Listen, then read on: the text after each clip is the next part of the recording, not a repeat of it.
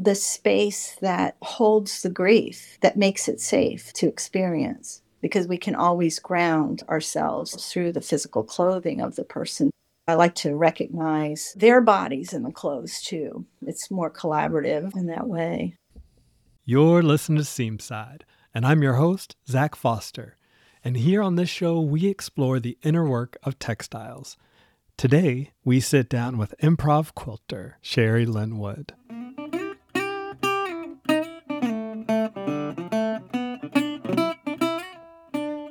Hey, Seamsiders. You may have heard, but the Nook is turning 2 years old real soon. And so to celebrate, I'm giving away 2 annual memberships good for the entire year of 2024 to 2 people listening to the sound of my voice right now. I won't be sharing this giveaway anywhere else but here on Seamside, so seems to me your chances are pretty good you could win. To enter the giveaway, there's a link in the show notes below. Drop over there to get your name in the hat, and you have until December 31st, 2023. I'll draw the winners on January 1st, 2024, and the winners will get 12 months of quilty goodness. That's 12 different workshops hosted by visiting artists, 24 sew-in circles hosted by me, along with countless other sew-in circles hosted by other good folks on the Nook. Every day of the year, there's something happening over on the Nook. There's so much to love. I hope to see you there. If Sherri Lynn Wood and I were to map out our lives onto a Venn diagram, there'd be a lot of overlap. We both spent parts of our childhood in North Carolina. We both host online communities for quilters. Y'all know mine's the Quilty Nook. Hers is called Brave Patch. We both honor elements of quilting as a spiritual practice, and in doing so, we both work a lot with grief and bereavement. We may call the quilts different things. For example, I make memory quilts and Sherri makes passage quilts. But they both point to the stories and energy that our clothes contain even after we pass. In this conversation, Sherri and I take a deep dive on what it means to work with clothing as a channel for processing life and loss. We discuss the emotional aspects of working with clothing, some practical ideas for collaborating with others on a memory quilt, and how to engage in self-care for quilters doing grief work. I hope you enjoy How to Make Memories with improv quilter Sherri Lynn Wood. Sherri, thank you so much for joining me this morning. It's wonderful to be here, Zach. Thank you for inviting me. My pleasure. I've really been looking forward to this conversation. Can you paint the picture for us a little bit so the listener knows where you're at right now? Okay, well, I am sitting in my sewing room in my home, and I have a sewing room and a studio. So my sewing room is on the second floor, and that's where I teach my workshops online. And then I have an attic studio right above it that's just the messy place where I make the quilts. And so I'm sitting here. The light is wonderful in this space. It's a warm day here in Cincinnati, and the sun is coming in. It's bright and calm. I love the image of Sherri's messy attic where she goes to make all her quilts. It reminds me of the idea that the Romans used to believe that the genius was a spirit, an actual spirit, disembodied from our own, right? And so when I look at the piles of fabric scraps on the floor of the area where I work, I'm like, that's where the genius lives. So maybe your genius lives up in your attic. That's true. And the other nice thing about this attic, I've had a lot of studio moves in the last couple of years. I've moved studios twice. I've had some beautiful studios, and for different reasons, they just didn't work out. Like one, the rent went up really high, and the other one, it was a beautiful space, but it was leaking in the rain. It was freezing cold in the winter and hot, too hot in the summer, and it just wasn't too functional. And so I moved back finally to the attic space. And the funny story about this attic space is that I bought this house from a family estate because the woman who lived here before me died. And she died of cancer. And she lived in this house, I think, for 18 years. And she was an artist. And she was a painter. And the attic was her studio. And so it was always set up as a studio space. And yet I resisted that history. And I love the house so much. Like, I haven't changed the colors of the house. I mean, she just had an aesthetic that I just immediately connected with. And so when I finally moved up there, I was like, well, I think her ghost was like nixing the other places. She wanted some creativity happening up in the thing. So I feel like I'm honoring the spirit of her in having my studio up there. And even though it's really small, I've really enjoyed that space a lot. And it is changing the way I work. I have a tabletop there, so nothing's going to be bigger than a tabletop. And I don't have a wall to work on, so it's all on a flat surface. And yeah, it's just very intimate. It's very messy, but I also have to clean up between projects and things like that. So it's cozy. I like it. Have you ever thought about collaborating with this woman that used to live and work out of the studio? Have you ever invited her, at least as like a mental experiment, like what that quilt might look like? Not like real specifically, like what kind of quilt would she have me make or anything. But this is a great neighborhood, and her sister still lives in this neighborhood. And I met these other neighbors that their backyard used to back up to my backyard when this woman, her name was Julie Mitchell, lived here. And they have like an antique mall or something that they run. And so they have a lot of her paintings. And so I bought one of her paintings, her watercolors of Cincinnati, and I have that hanging in my home. I am really happy to have her painting, and I do feel her creative spirit as a blessing in the house, and a blessing of the house, and a blessing of that space. And that's why, it's funny that it took me so long to just decide. I mean, because I used to think it's just too small, right? But it just feels right. So in that Yeah. way, I guess I am collaborating with her and just making it the home space. Yeah, I'm really curious to see what will happen when I end up in a new studio at some point in the nearest future.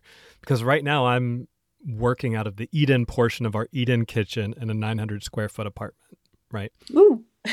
And so the eat-in portion is maybe 8 feet by 10 feet, but most of that footprint is taken up with the one table that I have in there, all the crates where I keep the fabric, and the sewing machine when it's out. So like really, I can just stand in the middle of the studio and just pivot and do whatever I need to do. Like it's all within arm's reach, which, on good days feels like an asset.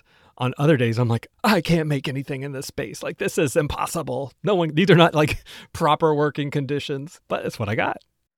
You're making some mighty work in that Thank you. small little space, and that's great. But space does affect how you create. It definitely does. I mean, I've lived here a couple years, like during the pandemic, here in this house before I actually tried moving out, and all the work was pretty small. I work smaller if the space is smaller.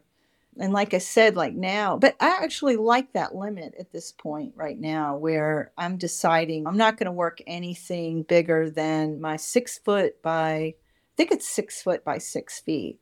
That's going to be the size of, I won't make anything bigger than that. And I like that. I like that size, and it's good enough for a throw quilt. It's good enough for something on the wall. And I'm happy to have those limits. But it definitely affects how you work your space. And I love that about, well, when you're working improvisationally, I love that when your environment comes into play a role in your creativity, of course. Yeah, it's just another one of the variables that goes into the magic formula, whatever that is. It also makes me think of is it koi fish that grow to the size of the pond, right? Like you can put a baby koi in a small pond and it stays fairly small. You can put a baby koi in a large pond and it'll grow to scale with the size of the pond. And so there's something in there. There's something in that metaphor for us as artists and the pieces we make and the amount of fabric maybe we hold on to. Yeah, maybe. Yeah. I mean, that's interesting to think about. That reminds me of something in just an odd tangential way, talking about spaces and how we grow into them. We had in Brave Patch, we had this illustrator, Nina Yagua, and her on Instagram, she's at Beautiful Hood Crumb. And she's been doing some illustrations for Brave Patch for a community space. And so we had her talk about her creative practice. And this year we've been talking about practice makes practice, and we've had different things each quarter. And this last quarter, we've really been focusing on meaning and message. And so we wanted her to talk and share her work, even though it's not quilt related. Through the course of the conversation, we talked about a lot of different things. But one of the things she brought up was we were talking about grief and trauma and how grief is, and she used this illustration, how the grief never gets smaller, it stays the same size. And in order not to be overwhelmed, it's not about shrinking the grief or moving past the grief, but it's about, if you imagine that grief in a container, which is you, right? It's inside you. It's about expanding the container. So the grief stays the same, but it takes up less space as the container gets larger. And how important it is to cultivate joy, and creativity is a great path to that as part of that work that you do around trauma. It's not about shrinking it or losing it or making it go away. It's about expanding the space around it so there's other things in your life, because that grief stays there.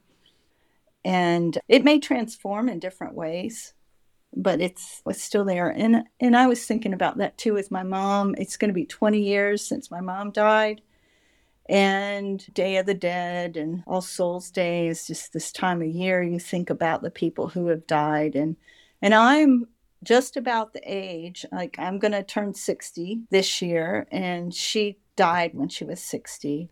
So, and I was 40 when she died. So all of that, and that grief is still, it's still strong. It still comes at times, and there's more because friends start to die, and that's going to be more of a part of my life now. And so it was really interesting to hear her talk about that.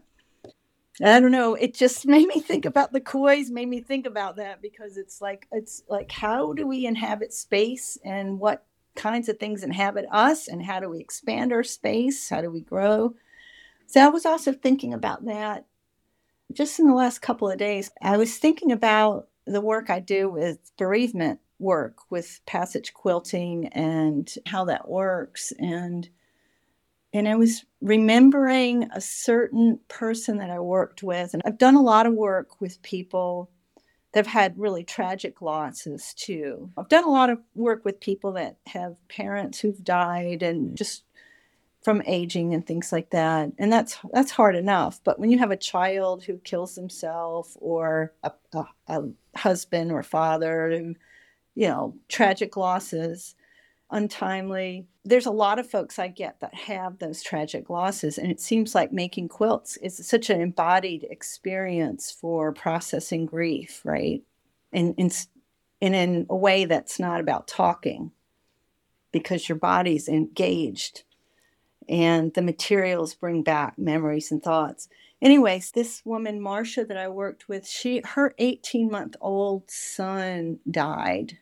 He had a seizure and died in her arms.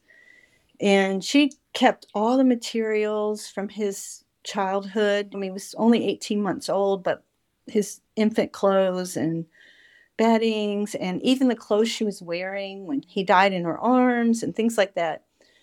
And she didn't come to me until like 15 years later to work on a quilt, because that grief was just so powerful.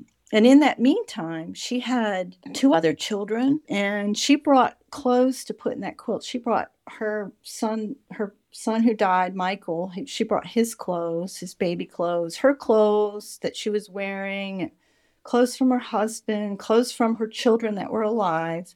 And they were all in the quilt, because this quilt is about relationships. And so she's making relationships. And we worked one-on-one. So she would come every couple of weeks, and we'd work for like 3 or 4 hours. And then she would leave, and she'd come back. And then eventually we got to the point where she took a bunch of it home and worked on it herself. Then she came back with the quilt top, and it was right after Mother's Day. And she had finished it, and I think we were going to bat it up and teach her how to do the quilting so she could do that on her own. And she told me, and this always stuck with me, she told me that this was the first Mother's Day that she actually felt joyful, even though she had these other two children in her life. And it was that making of that quilt that shifted that for her.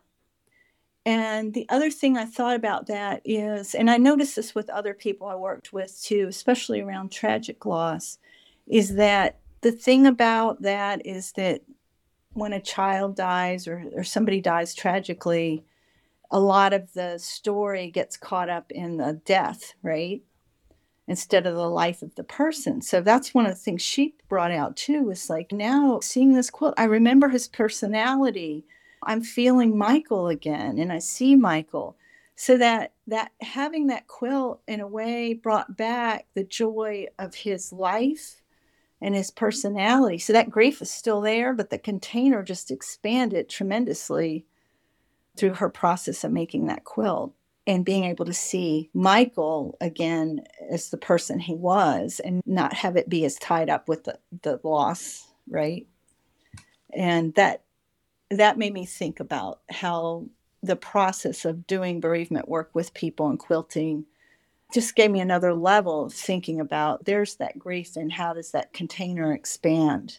What kinds of things expand it and how that happens. So that was my big learning around this just recently about that. It's funny how you can do things and you can work on stuff, but you always get new pieces of information that come to you at different times in your creative life that give you new insights. And if you're at all like me, I'll learn something and then relearn it and then relearn it. And each time I'm like, did you know XYZ, whatever? And they're like, yeah, Zach, we did. But there's a new level, a new nuance, a layer there that is yet to discover.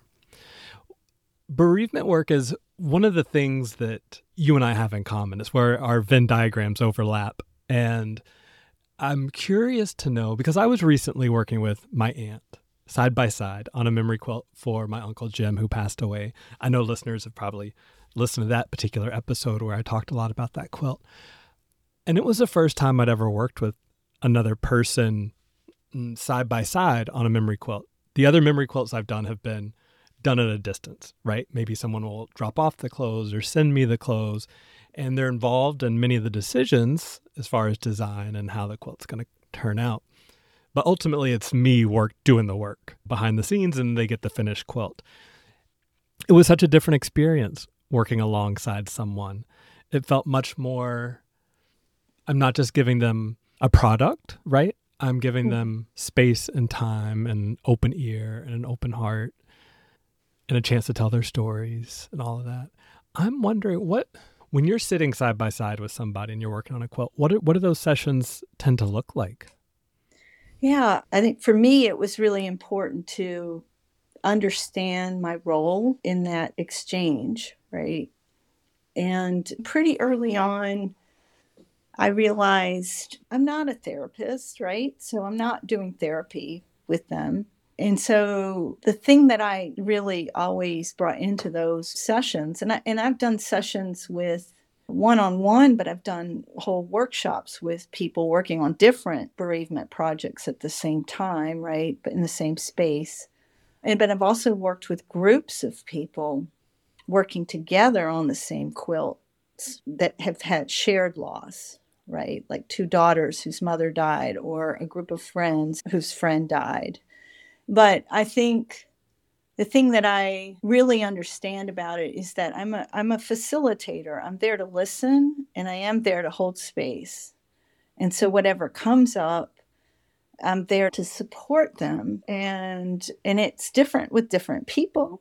People have different reactions. It's one thing when you're working with maybe somebody you're close with, because I've worked with friends too, as opposed to people you don't really know that well, right?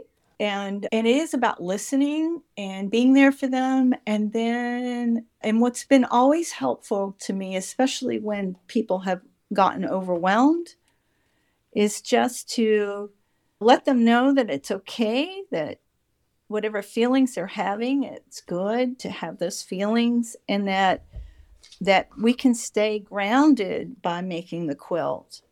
And so my role is to be like, I don't know if you experience this when you cut up the clothes with your aunt, right? It's a very powerful moment when that happens, because that's a big transition where you acknowledge that this person's not going to wear these clothes anymore. Something is changing. It's a big transformative motion. And so there's a lot of intense emotion around there. And I've even had people disassociate and just start telling me body stories or completely. And at first, the first time that happened, I was like, I don't know what's going on. Then I realized, oh, it's disassociation. So I just held space for that and allowed it to happen, and then just got the person grounded back into the work that we were doing together. And then sometimes people actually cry or they share the stories. And so it's those powerful moments are important to hold space for. And it's so important for people to feel emotion. So I always think that's a good thing when people can have space for that. And but then the great thing is that the making of the quilt itself becomes, we're talking about containers and space again, the space that holds the grief, that makes it safe to experience, because we can always ground ourselves in a physical act through our bodies. And we're grounding ourselves through the physical clothing of the person too. And I like to work with the architecture of the clothing. It's great to recognize their bodies in the clothes too. It's more collaborative and connecting in that way. So I think just understanding, like people would often ask me, well, how do you do that? When it can be overwhelming. But I think just understanding my role as a facilitator, of a listener, as a person that can help ground them in the process of making. And that seems to be enough to really make it a space that people can have a meaningful, restorative experience. Sherri, since you mentioned that the first cut is often the hardest one, right? Because you're having to face and acknowledge a certain reality. Do you have any practical tips for things you think about when you're getting started with somebody in a memory quilt? Do you start with a particular garment, or is there something that you tell them, or is there a way that you frame it, or are there things leading up to it? Like I'm thinking of when I was working with my aunt and we had all of my uncle's clothes out on the floor and we were kind of rifling through.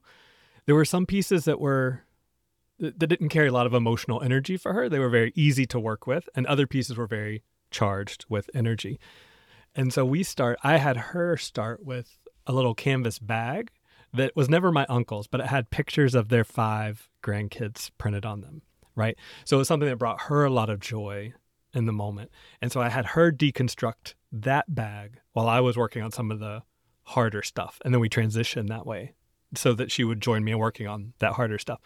Do you have kind of practical points for like how you get started with somebody and making those first cuts? Yeah.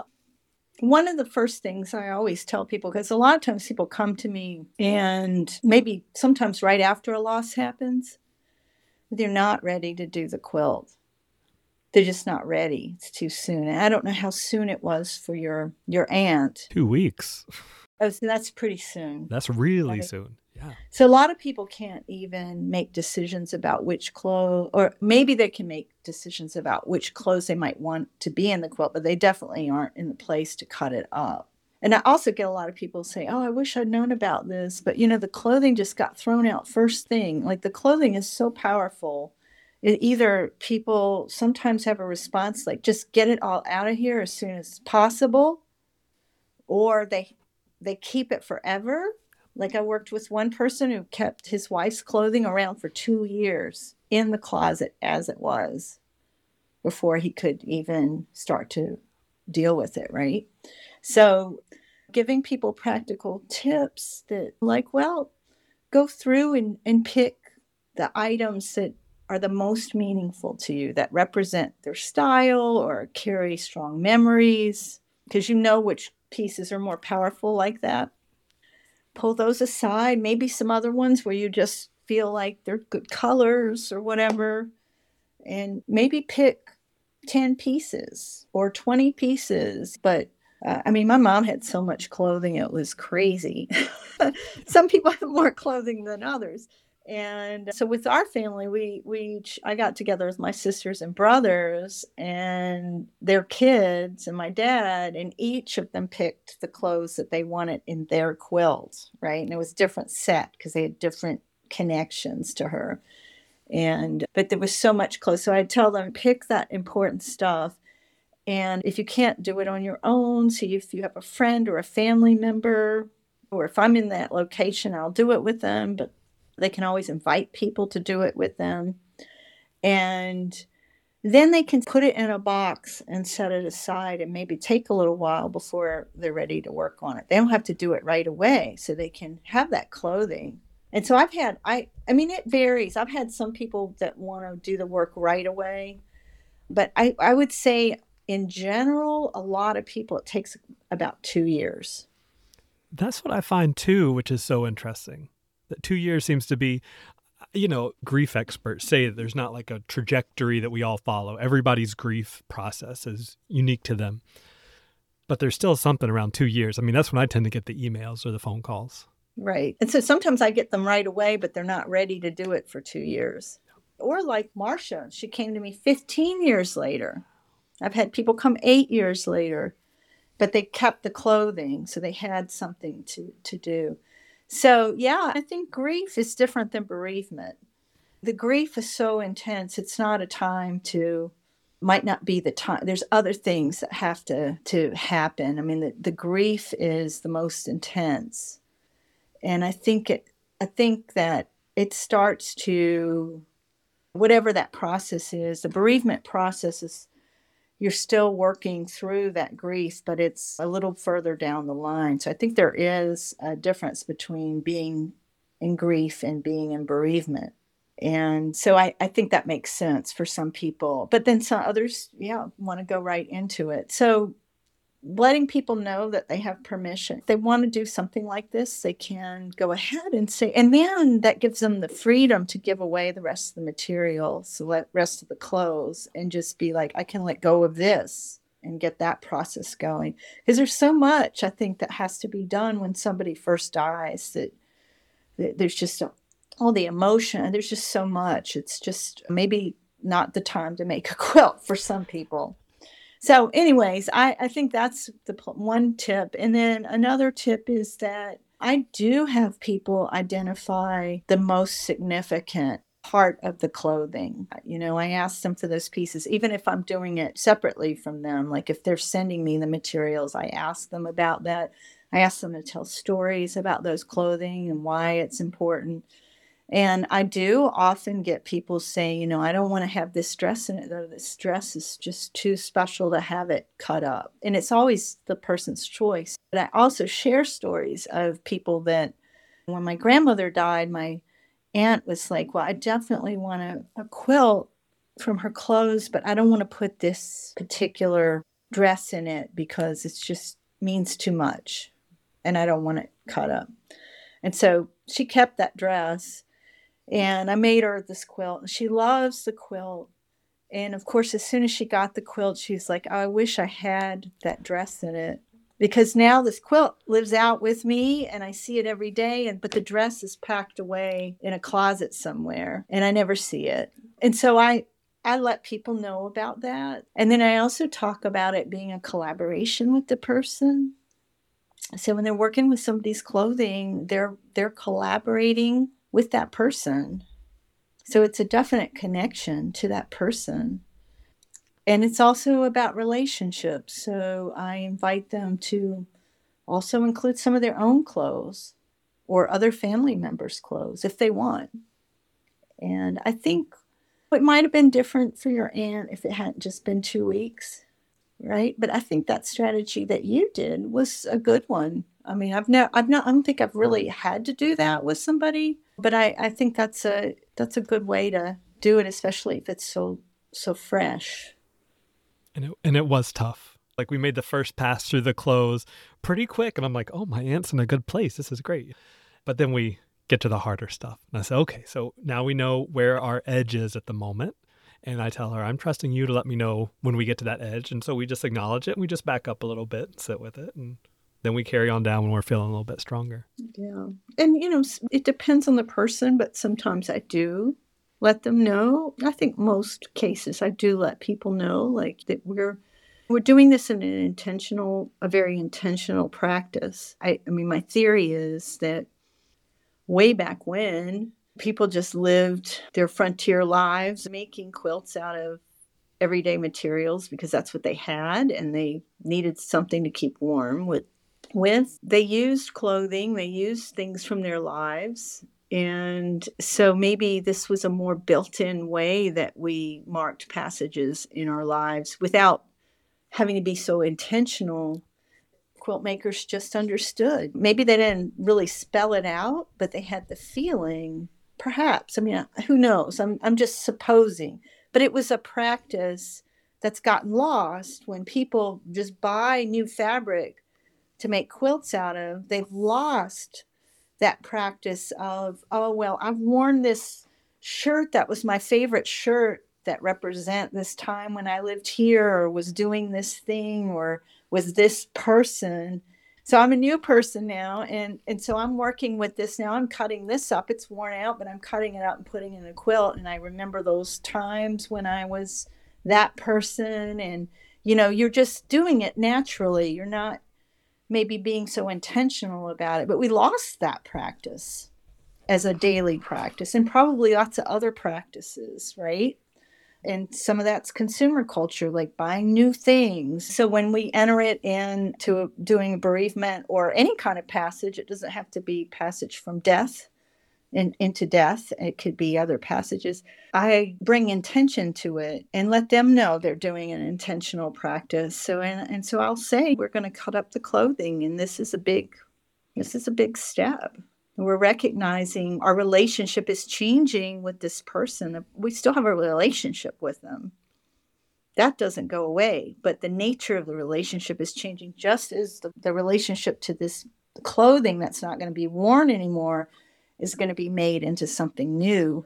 We're making a new relationship through this process. So bringing that intention, I think, is also helpful because that opens up the space for them to have that emotion and thought about that transition. It takes something that could be just an exercise in manual craft and adds an entire layer of spirituality, relationships, grief. Right.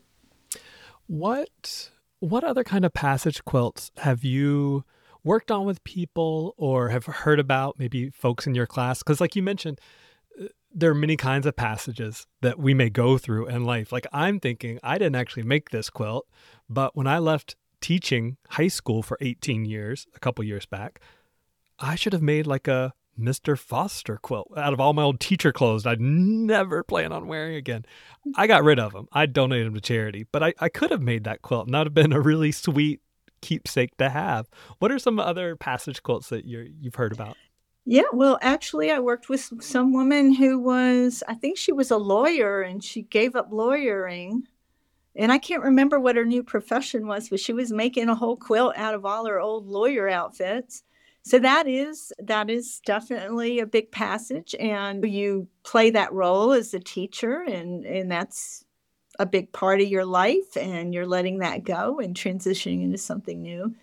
So that's a real good one. Of course, there's empty nest when children grow up and people have their clothes. So that's a thing I see, and it's wonderful for the person to make them. And often they make them for their children that's going off to college or something, and then they can give the quilt to their child.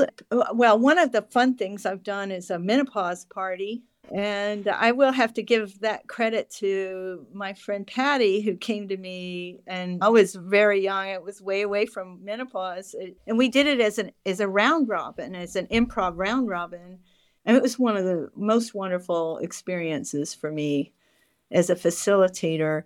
She invited, I don't know, maybe 20 people, and I had a big studio. This was in Durham, and they all came to the studio and they all brought meaningful materials from their lives.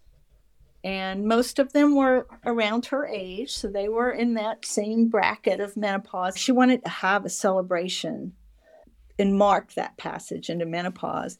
And so we did an improv round robin, but we were using meaningful materials, not just our quilt stash. And a lot of them weren't necessarily quilters. I mean, they had some sewing experience. They had to bring their sewing machines. And they each used a little bit of their clothing in everybody's quilt, and they passed it around. But you add a little bit of your own to each one, if that makes sense. So at the end, everyone had a quilt that had their own materials in it, but also a little bit of everybody else's material in it. And they all sang at the end. I mean, it was just a really wonderful event. And most of them, not all of them knew each other. They all knew Patty, of course, but she had friends from different parts of her life. So it was also bringing her community together. So that was a fun one. There's also, celebrating marriage. I've done quilts where they ask their different families to bring to this is a hard one because at least with a person, if you're working with one person, mostly one person's clothing, there's already a style. So this doing a wedding quilt like this where you bring materials from lots of different family members from two different families into a single quilt and a lot of different materials, a little different, but it is still a nice way to mark the combining of family. That makes me think, Sherri, if I can just jump in for a second, that makes Yeah. me think of, I made a similar quilt that was, it was billed as a birthday quilt, but really it was a combining of families because I'd gotten married recently before this birthday. And so Claire was her name. She went behind her partner's back and arranged for both of their families to send me fabric. And I hear you, it was all over the place. But I think as a creative person, as an artist side, so, we're going to set aside a moment like the spiritual work of grief work, right? But just as a creative person, it would be really tacky for me to, when someone reaches out for a commission, to say, oh, maybe I'll work on this quilt with you, but let me see the clothing first, right? Like you can't say that. You can't say that. No. So as a creative, it has given me so many opportunities to really stretch myself because you just never know what you're going to get, right? And that's invaluable. That's right. It's exciting, right? You have to problem solve and you have to make it work somehow. You have to find those relationships and connections between the clothing. So it's very, very good. One of the things I'm moving into that's new with this, and that's something I'm excited about this spring with my new online workshops. My new series is on found color. And it's about sourcing sustainable materials and sourcing color. Where do we find color? And finding our true colors, joy, and agency in the face of systems in the need of repair. So we're going to be doing things with functional color things like how to see after image colors, how to work with monotones, which will put more emphasis on value. So some formal aspects of color. And we're going to be working with materials that we source secondhand or from our existing stash, of course. And so we're going to be working also with things like different types of materials, like you would if you worked with somebody's clothing, and expanding texture. And I saw that quilt that you made from your grandmother's robe, velour robe, and that's such a beautiful thing to have that texture, right? Create something that's almost like an aura to have those shifts. And the depth of color of some materials is just astounding, like wools and corduroys and satin velours. So there's going to be a lot of aspects of it, but one of the really special classes that I'm excited about is it's called Trailblazers, and it's a little bit, usually my classes are maybe 6 hours or 8 hours and split into 2 days, but this is going to be a 12-hour class. So it is going to be 3 days of 4 hours. And, I'm calling it a tribute to the Bridges quilt and R.B. Williams, and how she would take a pair of pants and just, make them the central focus. And then there'd be all kinds of great stuff going on with the way she put the patterns together and worked with the whole piece of the pants, the different sides of the pants and what she'd put around them. And Well, I remember you introduced me to R.B. Williams's quilt with the white overalls, I believe, and like I want to say maybe yeah, rainbow stripes down the inseam or something. right, Really spectacular quilt. I mean, they're right, obviously overalls, but they're also right. transformed at the same time. Exactly.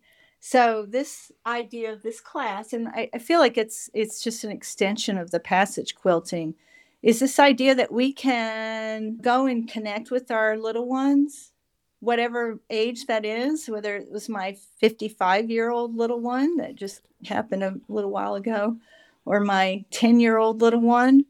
But it also is that we would take certain clothing. It could be clothing we have, or it could be clothing that would be representative.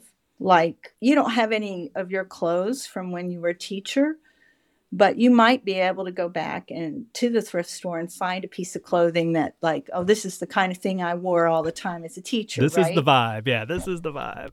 Right. So you bring it in and you connect to it because you have that relationship to it. So you can find that clothing. Or it could be imaginary. It could be a future person or a superhero inside of you, or where you want to be, or how you imagine yourself becoming. It could be about your cultural identity or gender identity. I've often thought that I mean, a long time ago, I wanted to do this with transgender community in terms of just the conversation around transgender experiences is just more out there now and can be talked about more. And so we can tell those stories in our quilts too. So there's a lot of healing. I had one person do this in the last class, and I remember her thinking about her feminine identity when she was a young woman wearing mini skirts, and she did a bunch of stuff with mini skirts and how much it brought up to her about her experiences as a young woman, setting boundaries, dealing with sexism, how it affected her and her role in it, and all this stuff came up from just working with these mini skirts, really intentionally representing a certain time, a certain little one of her life in her. So I think that's what the Trailblazers class is going to be about. We have all kinds of different transformations and transitions happening in our own lives and in our living relationships as well that we can explore with this process of quilting. We just got in a conversation on the Nook recently about a type of quilt that I had never even considered before. Now, you probably have, but I had never thought about a divorce quilt before and Oh what yeah, I've that had might look divorce like. quilts. Yeah. And not so much like in this context, if I'm remembering correctly, it was they wanted to make a quilt for their two friends who were going through a separation.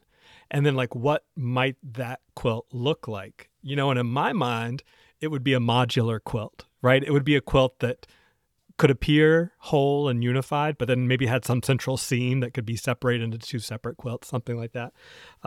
There's just quilts are infinite containers, aren't they? Because they really do all the I'm not going to say all, almost all of the significant things that we experience in life, we experience in our clothes. That's right. And so anything that we want to explore, tap into, is right there at our fingertips. That's right. Exactly. It's really true. And it's, like I said, it's that reality's been a little bit lost with people buying only brand new quilting materials off the bolt for their work. Now more than ever, it's a great time to revisit those roots of practice where we're just using our everyday materials that we live in. I'll tell you, as an artist, every time I buy a new piece of clothing or bed linen, I write it off as a deduction. Maybe I shouldn't say that on a podcast, but I I mean, I do the can make same a thing. quilt. I can make a quilt out of it, right? Totally. It's a material. Totally. It's like I recently saw a t-shirt that said future ancestor. So maybe we should also think of every piece of clothing that we buy as future quilt. Right. Yeah, exactly. I definitely think that. I feel like I have some solid ground to defend that if I ever have to. And I have made clothes out of. I mean, I have made quilts out of the clothes that I wear. For sure. Uh, So, and it's a hard choice sometimes. Like I'm sure you've been there where like you're in the middle of a quilt and you're like, what I really need right now is this shade of blue. And I don't have it in my stash, but I have it in my closet. So it's like, how much does this shirt mean to me as a shirt? Does it mean more to me as quilt fodder? Probably. I go the other way too. I buy like, I especially love to wear men's shirts, and I'll buy men's shirts just for the color and the texture. And then I'll be like, oh, this fits me so nice. It looks so good. I think I'm going to keep this instead of use it in a quilt. But the nice thing is I can recycle them out. Like I can wear it for a while, then cut it up, and then I'll get some new ones in that I'll wear for a while. And yeah, no, I love that. I mean, isn't that great? That we can really make so much beauty out of any old thing, old curtains, pillowcases, our jeans, our whatever, right? Well, it's like, it sounds like you and I are living our lives in a certain like artistic ecosystem, right? Where things are just flowing in and flowing out and nothing ever stays the same for too long. Everything has potential possibility for transformation.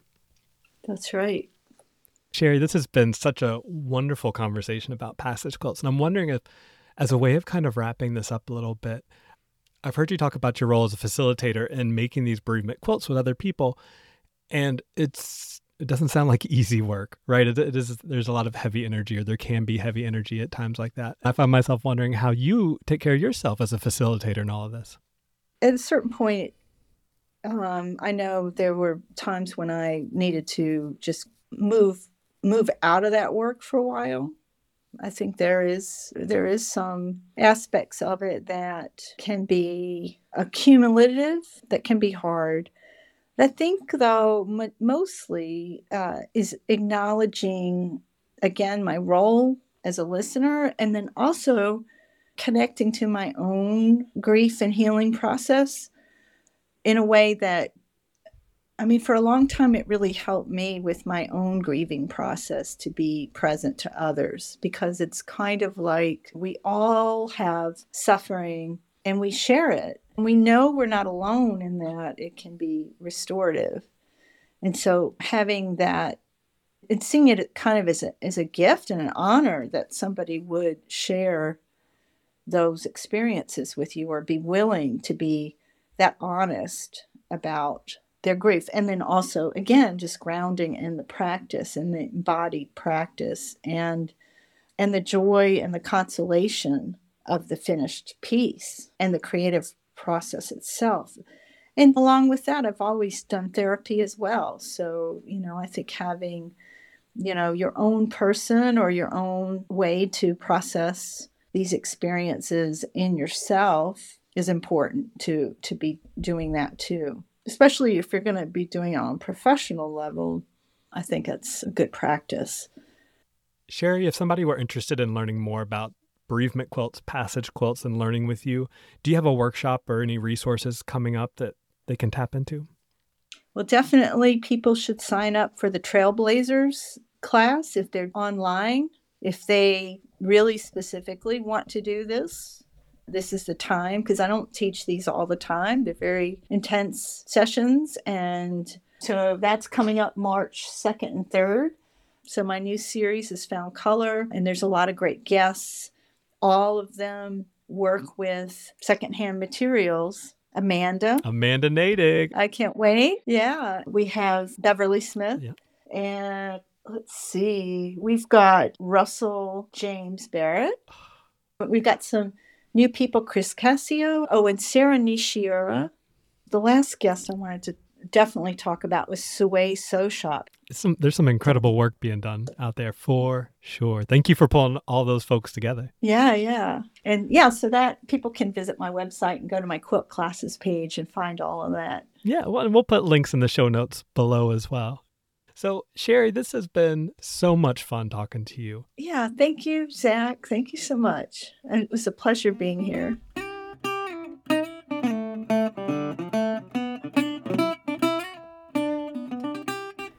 I hope you enjoyed that conversation with Sherri Lynn Wood as much as I did. Now, before you go anywhere, don't forget to check out the show notes below for the link to enter the giveaway for a free year on the Quilty Nook. Until our paths cross again, I hope you're well, I hope you're sewing something good, and I hope to see you soon. Maybe on the Nook. Who knows?